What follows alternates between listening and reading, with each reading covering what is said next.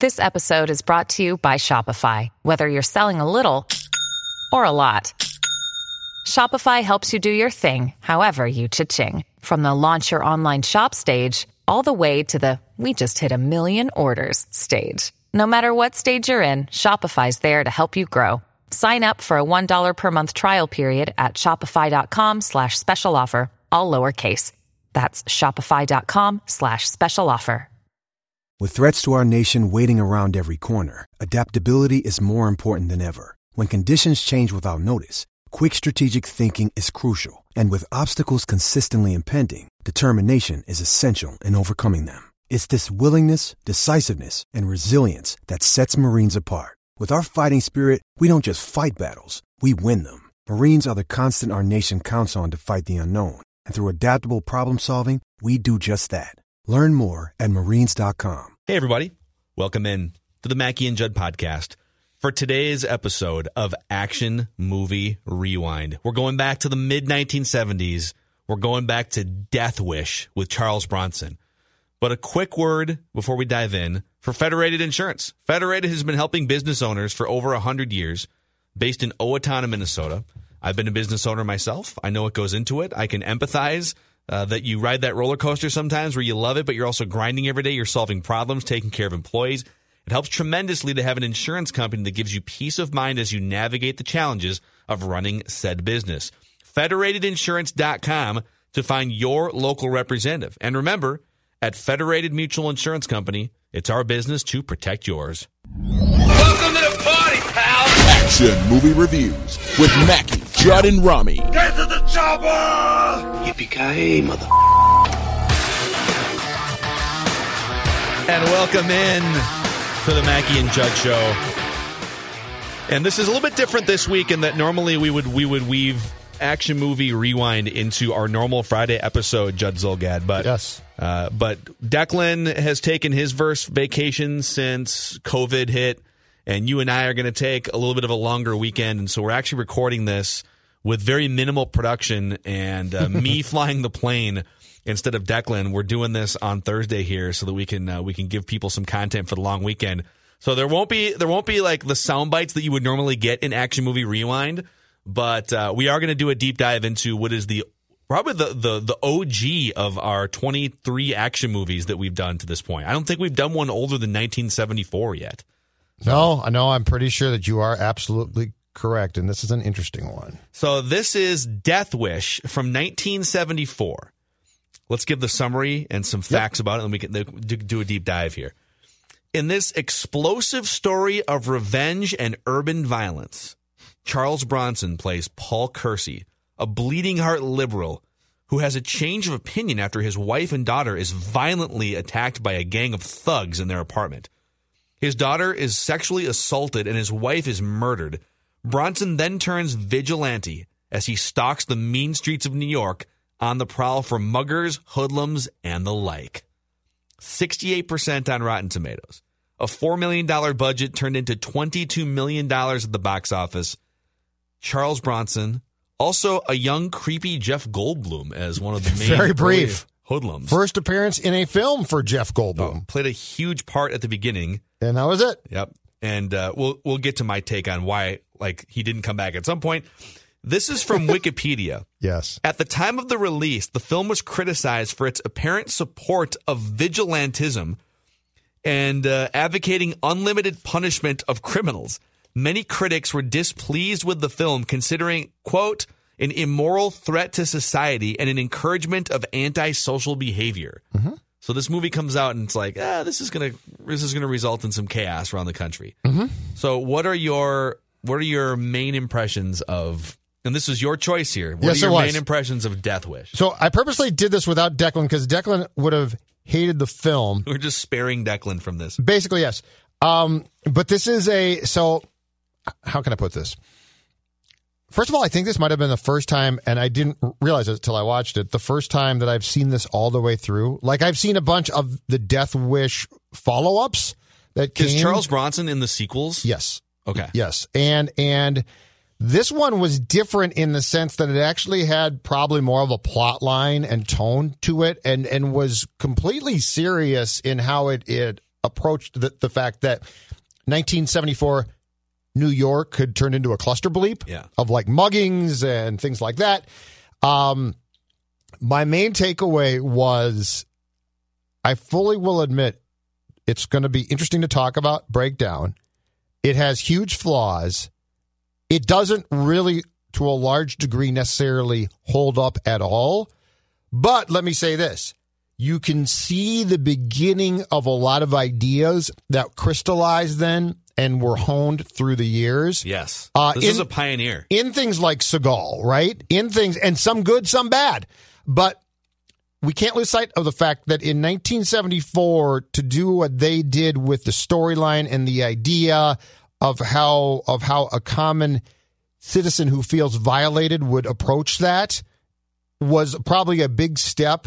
This is going to sound absolutely crazy, but I'm serious, in the cinematic experience of where things were going. I don't think that's a bad take.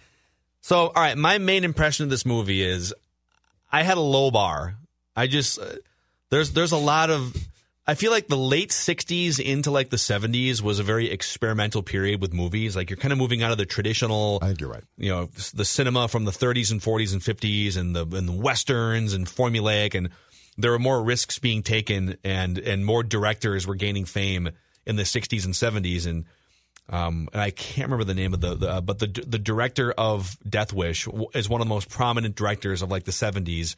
And the vibe of these movies, like whether it's horror movies from the 70s or these thriller / action movies from the 70s, it's a very like dark and creepy vibe. Yes. There's not a lot of like, there's not like a Chris Rock character to lighten it up. You know, there's a lot of these movies are just very dark and grim and damp and yes. And this movie has that sort of dread feel to it. Absolutely. And somewhere along the line, you know, in the 80s, they found the mix of like revenge and action and death with like Eddie Murphy, right? Yeah, like if Mel Gibson's wife, which I think she eventually did, in his film was killed, he was going to stalk down and find the person who killed her, but then he was going to shoot them with a funny line right before he killed them. Yeah, there was just more. You're right, yes. Yeah. These were, I think grim's a great word. These were very grim. There was there was nothing about Bronson that was, that was sort of funny. Yes. I'm with you. The opening scene I thought was kind of funny. You had 53-year-old Charles Bronson rocking a Speedo on the beach, taking pictures of his wife with like a Polaroid. Yes. And trying to coax his wife into getting it on the beach. And she's like, no, let's just go back to the hotel. Okay. Yeah. I guess. So I actually, before we dive into all the details of this movie, I have one major takeaway and take that I want to run by you. Okay. All right.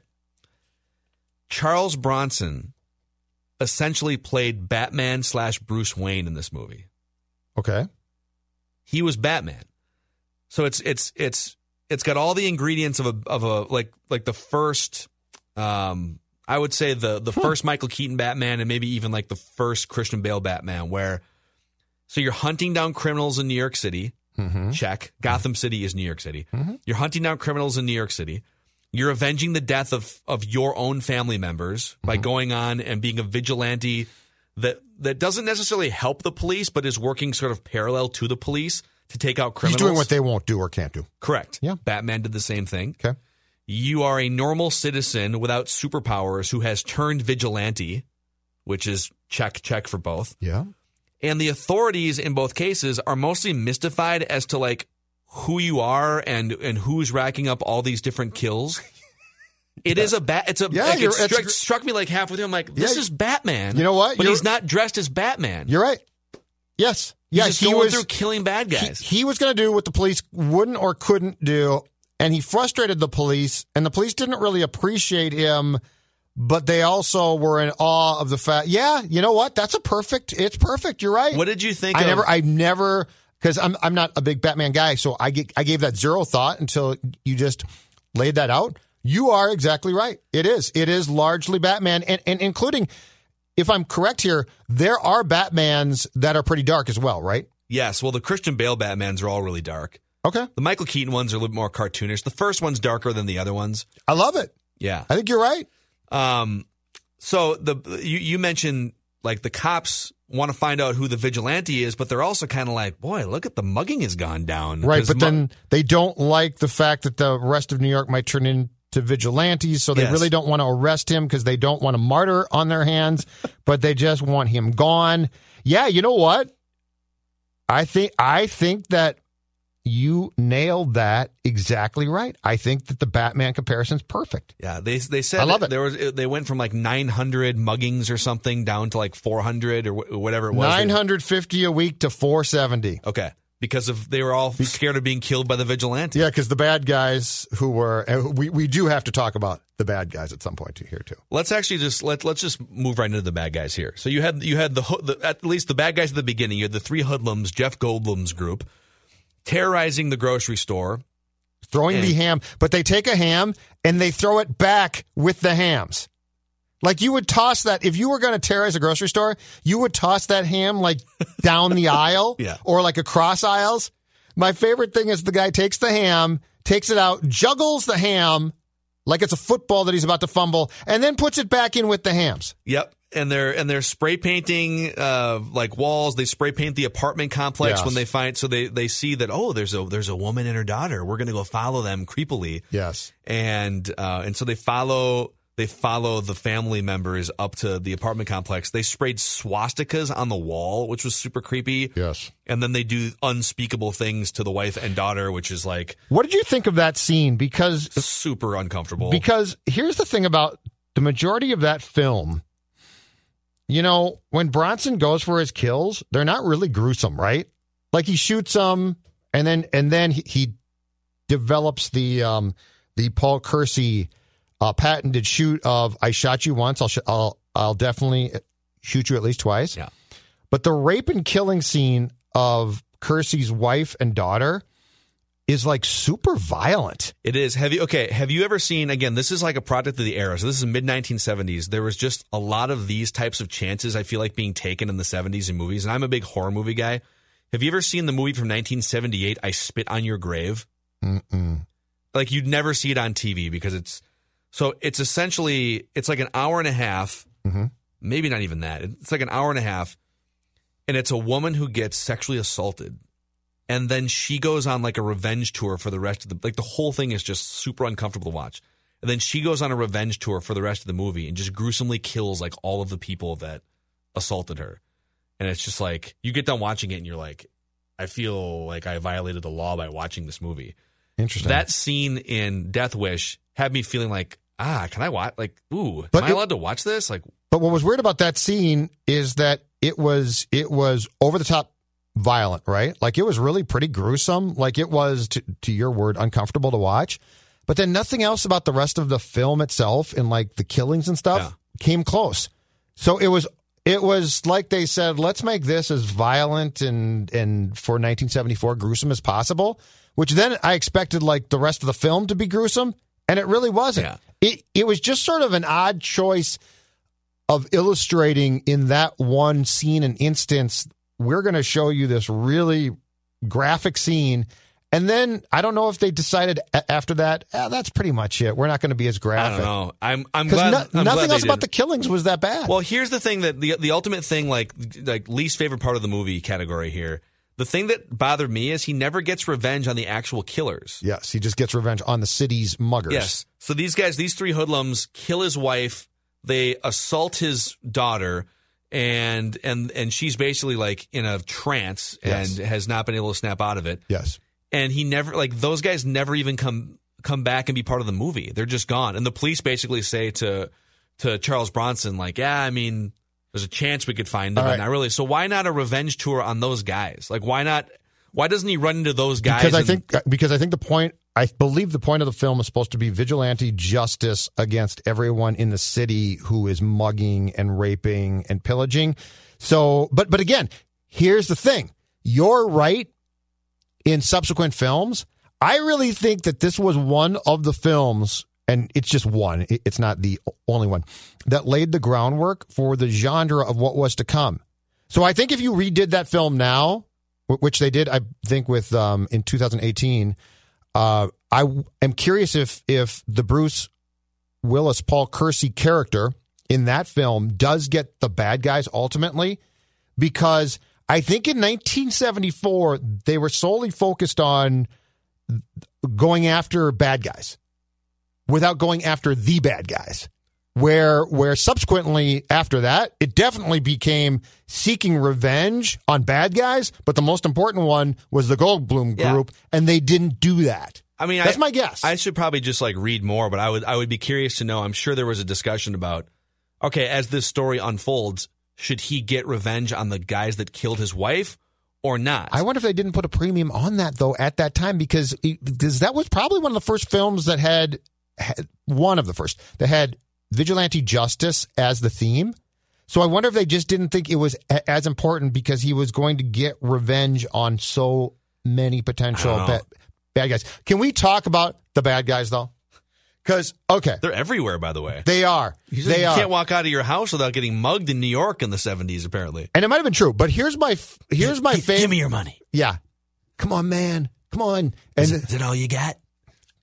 Come on, Dad. So here's my thing about the bad guys. Is it not crystal clear? And this might be why the Goldblum group didn't reappear to get their just desserts in Death Wish.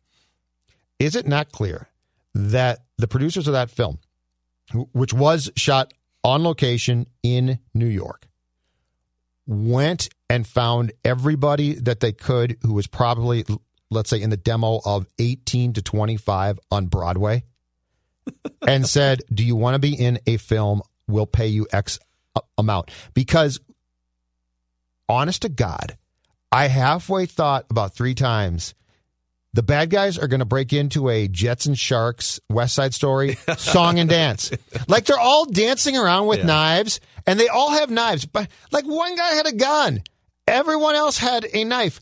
But didn't you think that every one of those guys, for the most part, looked like they came off of Broadway musicals? Yeah, they didn't look very tough. They didn't look tough, but they're also scrawny. But they're also like, come on, and then they're like swaying back and forth. I'm telling you, weird. I thought they all came from West Side Story. I just thought it was amazing too, like the way that the muggers would approach. So Charles Bronson is this like grizzled. He's got like a rugged handsomeness, and he's luring to him, them in, so like they're following him. Yeah, but these guys are all just like. Yeah, you're right. It's the Jets and the Sharks. It's West Side Story. Like they're all just kind of like prancing around with their knives. It's not the way you'd mug somebody. Very weird. Yeah, they almost needed like a mugging coordinator to be part of the movie. Can we get a real mugger in here to show these guys what a mugger looks like? Like a mugger jumps you, right? Like Bronson never really got jumped. And I get that like crime has been a problem in big cities in New York City throughout the years, and like I totally get that, but. Was it really that bad? Like this Charles Bronson gets randomly mugged like 6 times. I think it was, but I think the difference is in real New York in 1974, if you got mugged, I think you got jumped. But Bronson rarely gets jumped. Like he'll be walking down the street and somebody will come out and be like, come on, give me your money. And they're like so far away. They're basically saying, but if you got a gun, go ahead and shoot me because I'm in perfect position to be shot. Super weird. Yeah. I know there's a lot of very odd things that now you'd go back and be like, why don't we just sort of shoot that differently? The family, another theme here, too. The family did not do, in my mind, a great job of coping with a terrible, tragic situation. Well put. Yeah. So a few different things that came to mind here. So Paul, Charles Bronson, really was like not emotional at all when he found out that his wife was dead. Like the doctor comes out and says... I'd like to talk about that scene too, but yes, go ahead. So did the doctor first tell him that his daughter was fine, and then... The doctor first told him and his son-in-law, and I think the doctor told the son-in-law specifically to his face, your wife, she's been raped and mugged and she's resting and she'll be fine. And that's when Paul Kersey says, what about my wife? Oh, yeah, she died a while back. Yeah, she just sort of turns around. Like, she died a couple hours ago. She just died, sir. Sorry. And then the next scene, it's like they show a funeral scene, and then right after that, Paul goes back to work. And his bosses and coworkers are like, welcome back, Paul. Good to be back to work. The line is, we knew you'd come right back. And they're just back to work. And then they go to Arizona, which we'll get to that part too. But yes. Also, there's the scene where, so the son-in-law is home with his wife, who has not yet gone into the mental facility. Yes. She's just still traumatized and in shock. Yes. And I love how like the doctors apparently let her out of the hospital still in shock and traumatized. She's basically in a comatose, coma. Yeah. but she's not in a coma. So I think she goes home. Yes. And she's laying in bed at one point, and son-in-law walks up as if like everything's normal, and, oh, I thought you were asleep, honey. And she just turns and screams at the top of her lungs. Yes. Like they're just acting like nothing's happening. Yes. So I don't know. The family it feels like they just sort of shovel their feelings deep into their bodies, and then Bronson starts to, and then Kersey starts to kill bad guys, is like purged of all guilt and trouble, and like he's now playing records. He's playing the Herbie son-in-law Hancock. comes over, who by the way was the composer for the film, Herbie Hancock. It is that is a weird one, and yes, the doctor. So the doctor informing Paul Kersey his wife is dead. That was, without meaning to be, almost comical though, because Paul Kersey, Bronson goes, what about my wife? Yeah, she died a while ago. Sorry. A couple hours back. I don't know. Yeah, their body's still in there. But the other one, but your daughter's fine. So, like, what the hell? Okay, answer me this. And Dawn actually stopped in the room and asked the same question. So, the scene of the funeral, they bury his wife in Connecticut, which is not far from New York. It's snowing in Connecticut. Correct. But I can't figure out the time of year for the rest of the film. Because in New York, sometimes it's snowing, but sometimes it looks like it's summer or at the very least spring. That's true. They're not. Like, can you help me out? Because in Connecticut, it's basically a blizzard. So it has. My guess is it's probably around. It's between like Thanksgiving and Halloween time. Okay, I'm guessing it was like an early snowfall in Connecticut. Because I lost track.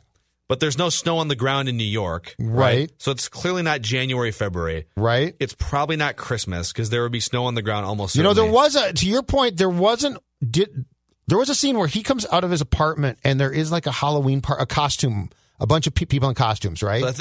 So it's because we had a Halloween blizzard here one time. So it's probably between like Halloween and Thanksgiving. I just couldn't figure out if they had like shot it in different segments and couldn't really decide, let's just keep the snowing. That's also the creepiest, darkest time of year too. And it's just a perfect setting for a movie like this for it to take place around that time. Good point. There's less sunlight, so there's just more time for muggers to be out on the corners. And for Paul to go out, and for Paul to go out with his gun. Another key theme was the guns. So you had Paul coming to terms with his inner animal throughout this movie, right? Yes. It's the first time he hits that mugger with a sock full of quarters, and he goes back to his apartment and just lets out, like he just starts swinging it around and lets out a scream at one point. Right. Guzzles some whiskey, but after his wife dies and after the funeral, and he goes back to work, and welcome back, Paul. We're gonna go on a trip to Arizona. We got a real estate developer down there named Ames, and so they go down. They meet Ames down in Tucson. Yes. Have you been to Tucson before?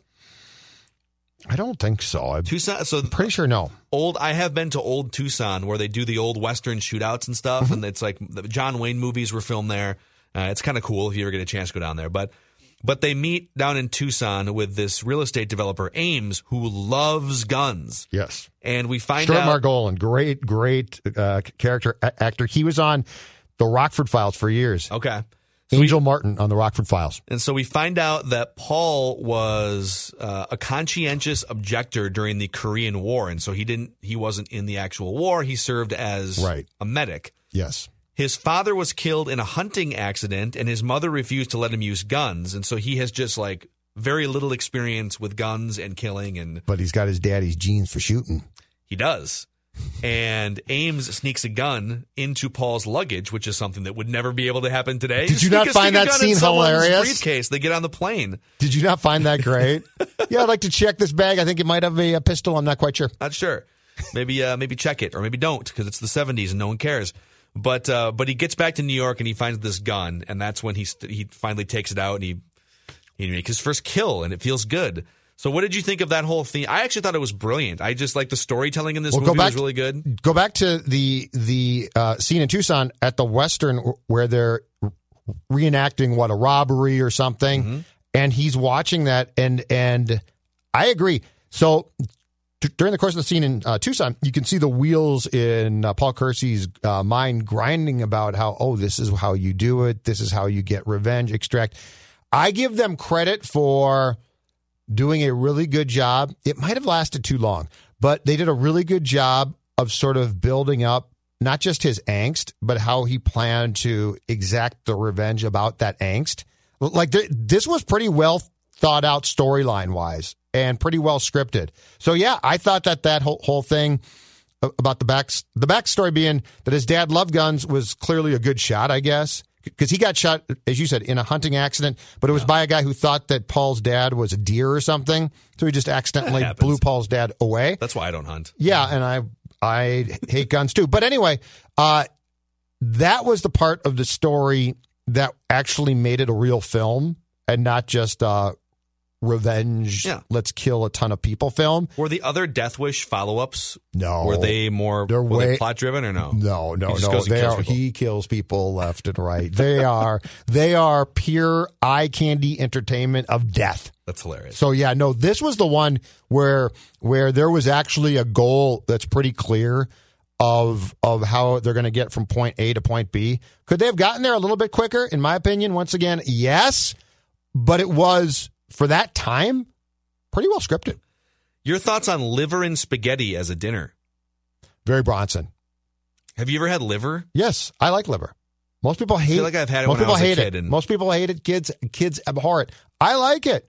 What does it taste like? I don't remember. So they describe it sort of as gamey tasting sort of meats. It's like something you would have killed and shot and skinned and stuff. It's pretty good though. It doesn't sound like something you would enjoy. It's pretty good, but it's very. Look, the Bronson character itself as Kersey, or the Kersey character, it's pretty well honed. Like this was, I can't say this enough because it probably looks cliched now in 2020, but in 1974 to come up with this vigilante character who is going to exact the type of revenge that guys like Seagal eventually did was pretty brilliant. Yeah, Seagal's a good comparison because Seagal movies are all like, they're not like vigilante necessarily, but they're all just like getting revenge for something that happened. And you just kill. And Seagal, I feel like Death Wish and Seagal films share this in common. The kills are the most important thing. Everything leads up to the kills. Like you just want a lot, but I feel like it's like pitch count, don't you? It's like ultimately you'd like to kill the guy that did you wrong, and Seagal always does. But in the meantime, it's just going to be a lot of kills. Yeah, and did Charles Bronson ever add like quippy one-liners to his game in the sequels? Or yes, no? Actually, yes, to your point, he 1,000% did, including one where I believe a guy has participated in a rape in a parking garage, and Bronson walks in, or was it in a basement? Anyway, long story short, the guy has a cross on, and Bronson says, "Do you believe in God?" And the guy's like, "Yeah, I do," because he knows he's going to die. "Yeah, I do." He goes, "Good, because you're going to meet him." And he blows him away. And of course, he shoots him right through the cross. It's amazing. And the other thing about films during that time too is it's clear they tell the actor being killed, you got to sell it. So if they get shot, they either fly backwards, like way too much probably, or if it's the patented Kersey double shot, he shoots him once and he shoots him twice, and the second time they like pop up really convincingly. Yeah, there is. We still haven't evolved fully. Like now, when you watch these movies now, like the kills are very realistic. Then there was a time like back in the 30s and the 40s, you watch like war movies from the 30s or something, or like Sergeant Stryker, that John Wayne movie from the 50s, and every kill is like this dramatic, spin around, like X's on the eyes. And this movie it wasn't that corny, but it was like pretty corny still. And the blood looks super fake and like way too That's the thing red. Is how was blood so bad back then? I don't know. That's a great point. It's also, what's the color? It's also sort of pink. It's definitely not a realistic color. Like it doesn't look like real blood. Yeah. I mean, I've never been shot before, but but I mean, if you cut yourself, the blood is a specific, to me, sort of darker red, right? Like it's a red, but it's not pink. Like my blood's not pink. I feel like every kill in that movie looks like like the top of a Maker's Mark bottle or something. Yeah. It's very. It's a very odd. Another nitpick in this movie for me. Yep. And maybe this is just me, but the son-in-law calls Paul dad, which confused me, by the way. Like, I was finally trying to think, is that his daughter-in-law then who died? Yes. It's his daughter who died. Yes. And it's not who died, I guess, who was in a coma or comatose. So the son-in-law is calling his father-in-law dad the entire movie. Yep. Is that weird? Yeah. Yes. I think that's weird. Okay. If he had done it like once or twice, then it's not weird. But here's what I didn't get about the entire film's dialogue. And it was true of the son-in-law with Paul Kersey, because you already calls him dad constantly. And it's also true when Paul Kersey goes to the police station the first time to ask if there's been progress on the investigation into the murder of his wife and his daughter being assaulted. Did you notice the amount of times the guy at the police station that talks to Paul Kersey calls him Mr. Kersey? No, it's like 8 times. Okay. Mr. Kersey, we just don't know. Mr. Kersey, Mr. Kersey. It's like...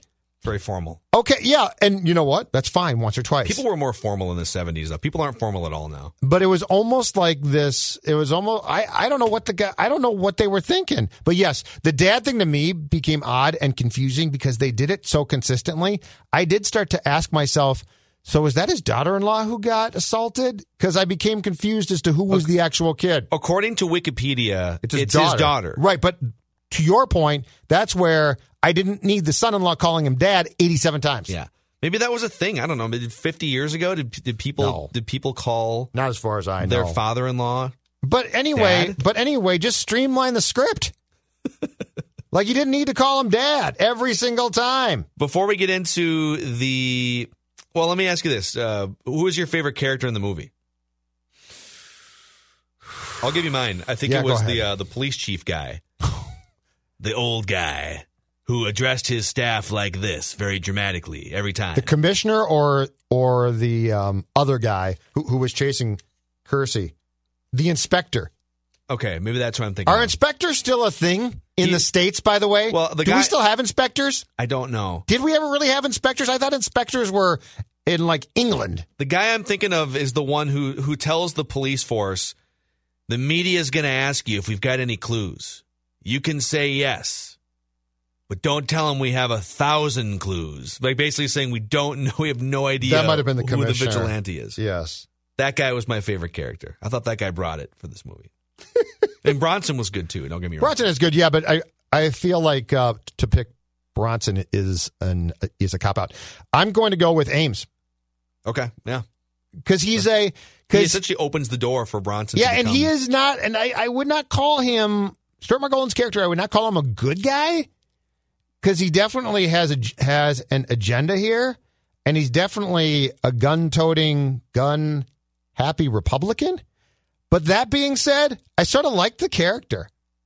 It's a good character. In the writing of the film, the Ames character, in taking Paul Kersey's character up to where he got to, was really pretty well done. Like, he pushed him without knowing he pushed him, which was intriguing. The character development in this action movie, if that was a ranking, if we had ranked all of the really action good. movies that we have seen based on character development, yes. I think this one would be in the top half for sure. I agree with that. It was the muggers, for the most part, couldn't act worth a damn, but some of the primary people could act. So you bring up the muggers. That brings us to our definitive bad guy rankings here. And right now, Hans Gruber from Die Hard is still number 1, ahead of Cyrus the Virus from Con Air, Brad Wesley from Roadhouse. Yep. Cobra Kai as a group from Karate Kid. Yep. Mr. Joshua from Lethal Weapon. Ivan Drago from Rocky IV. The Russian mobsters from John Wick. Dennis Hopper from Speed. Bodhi from Point Break. And Dom from Fast and the Furious. Mm-hmm. At the bottom, from the bottom up, it's the incompetent Russian military from Rambo 3. Gans and Billy Bear from 48 Hours. Sloan from Wanted. And General Hummel from The Rock. I think the bad guy in this movie is just the muggers. All of the muggers, right? It's very unclear who the bad guy is in some ways, but yes, the basic one is you're correct. It's the muggers. It's all of the muggers. And, it's because it's kind of a nondescript group and because they're mostly terrible and not good at mugging and are like not suspecting that. They all have switchblades and dance around. Yes. They're not, because like the category of definitive bad guy rankings is how iconic are they? How good are they as villains? Yes. I gotta say, and it's not like they did what they were supposed to do in this movie. They're basically there to make Charles Bronson look great, right? Yeah. So I gotta say they're probably toward the bottom. Oh, they are. I can't put them. The only question that if you try to throw a curveball into this entire conversation of the ranking and you were to say, well, actually by the end, Paul Kersey is sort of the bad guy because he's just going to kill people without question. Hey, he's the good guy though. But that debate is just too difficult to have. And I would say this. I would say very little thought seemed to be given to the work of said muggers. So I would agree. They are near the bottom of this list. So I think if you put them at the bottom, I would not object. I think the incompetent Russian military, like you had hundreds of soldiers just getting mowed down by That's fine. Rambo. Wherever you want to put them, I'm fine. So they're second from the bottom. The muggers are second from the bottom. That's fine. Again, it's whatever. They played their role. They did what they were supposed to do. They came in for 5 minutes in the fourth quarter. Danced around, got shot by Paul Kersey, and went home. Now we get to our 1 through 10 Seagal ranking system here to see where Death Wish ranks. The top action movies we have reviewed to this point. Die Hard is a 10 across the board for us. John Wick, Commando. Yep. Fast and the Furious, Expendables, Roadhouse, Hard to Kill, Rocky IV, Independence Day, and Point Break are all an 8 or higher. At the bottom, we have Bloodsport, Wanted, Rambo 3, and Air Force One, all a 5 or below. Yep. And in the middle, it's Lethal Weapon, Casino Royale, Karate Kid, Speed, Out for Justice, Con Air, and The Rock. So what's your 1 through 10? How many Seagulls are you giving this movie? This is really difficult because I appreciate where this came from.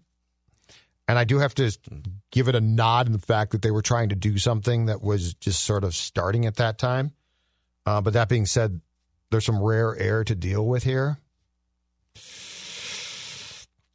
You know what? In fairness, I'm going to just give it a 5. Okay. I'm just going to go straight down the middle because there are definite faults here, but some weren't their fault because of when this film came out in 1974. I'm just going to give it a 5. It's funny. I'm giving it a 6.5. So I'm higher on this movie than you are. And my reasons are just like my reasons for not giving it a higher score are there's not as many layers. Like it's not funny. It's not trying to be funny. And there was no comeuppance on the bad guys at the beginning of the movie, which I felt. I think they went back to the stage probably. Goldblum, I'm telling you, I'm pretty convinced they recruited people who were on Broadway to basically but that's not show an explanation up, for why they didn't get killed at the end of the movie. They probably weren't available. Goldblum probably went back to his role in Mamma Mia or something. Was he a stage actor? I have no idea, but he certainly looked like he might have been back then. Certainly looked like he was dancing around, man. So that gives it a 5.7. We'll round up to 5.8. It's a 5.8 on this scale, which puts it as the 6th worst action movie that we have reviewed out of 23 to this point. It's just ahead of 48 Hours, Air Force One, Rambo 3, Wanted, and Bloodsport. Now, we do have to say this in defense of Death Wish, and probably in the same vein of the conversation, 48 Hours. We are dealing in a weird territory with those films where they were one of the first to do that. Yeah, that's fair. So, like, in fairness to them, they're not going to be as good as the great ones now, or, that came along in probably the later 80s into the 90s. But they were trying to sort of perfect this whole thing. Yeah, and so they're not gonna get things as perfectly as Die Hard would. If Paul Kersey, if that film Death Wish in 1974, if they had given Paul Kersey like 3 funny kill lines, like our whole view would be different. Yeah, if there's just a touch of humor. Yeah. If the son-in-law was also a vigilante with him and brought some, I don't know. I will say this. Of all 23 films in Action Movie Rewind that we have gone through, Death Wish might have the best "we'll be back with a sequel" ending of any of them. Yes, I love the ending. That was... So he sees the mugging taking place, and instead of No, they're shooting just his picking gun. on the girl in Chicago in the train station. Yep. And he goes to help her and picks up her stuff. He looks over and he does one eye closed and the finger gun. Yes. Does that not say? That's great. See you real soon. That's pretty damn good.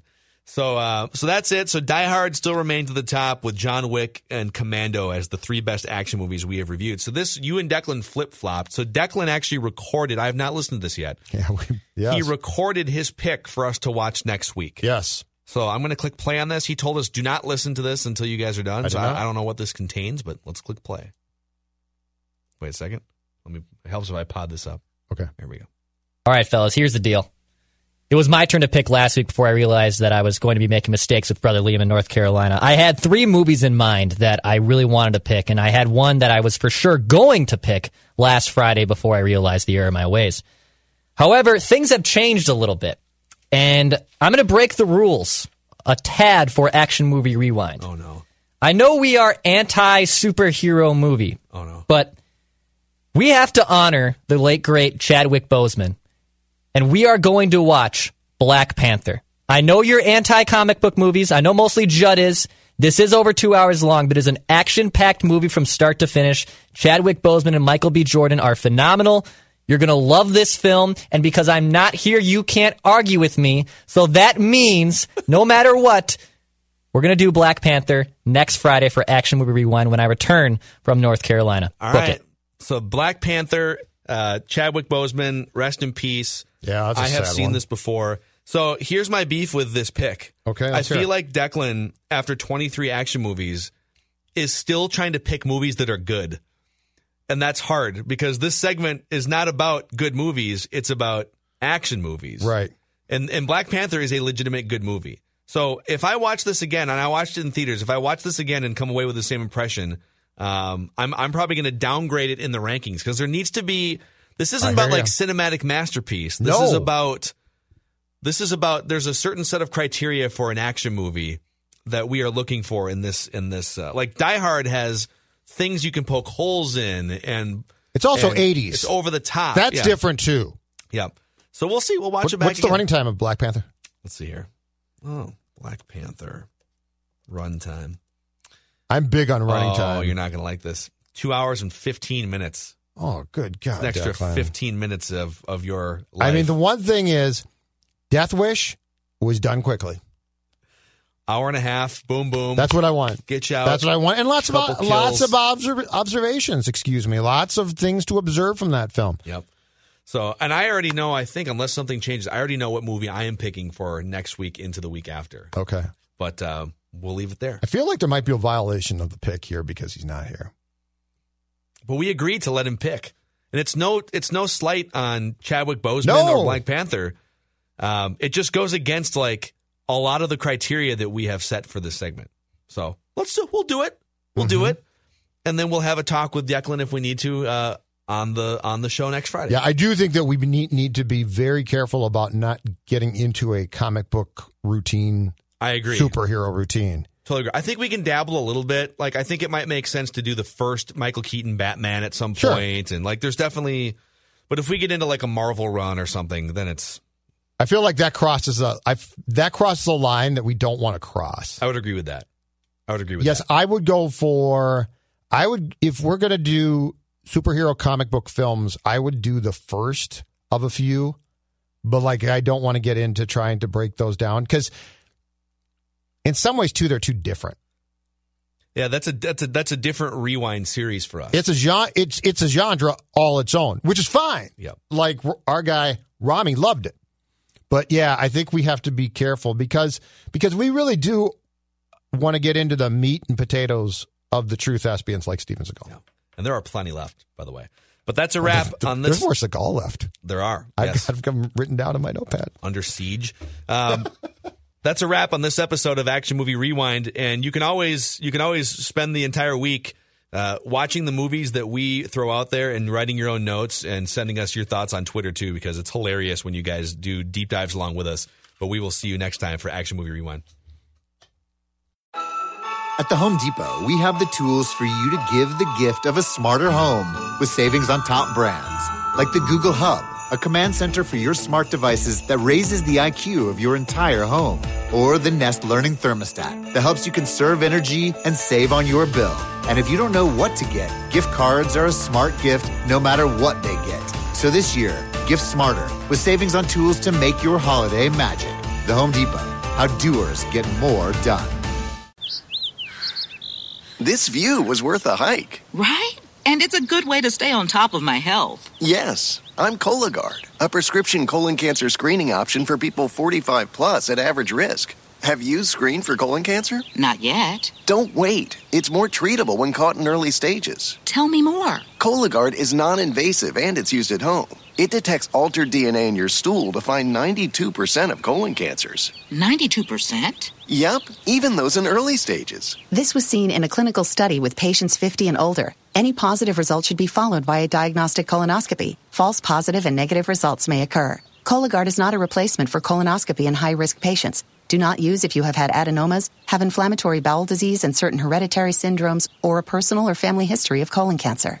Most insured patients pay $0. Ask your provider or an online prescriber if Cologuard is right for you, or visit Cologuard.com. I'm in.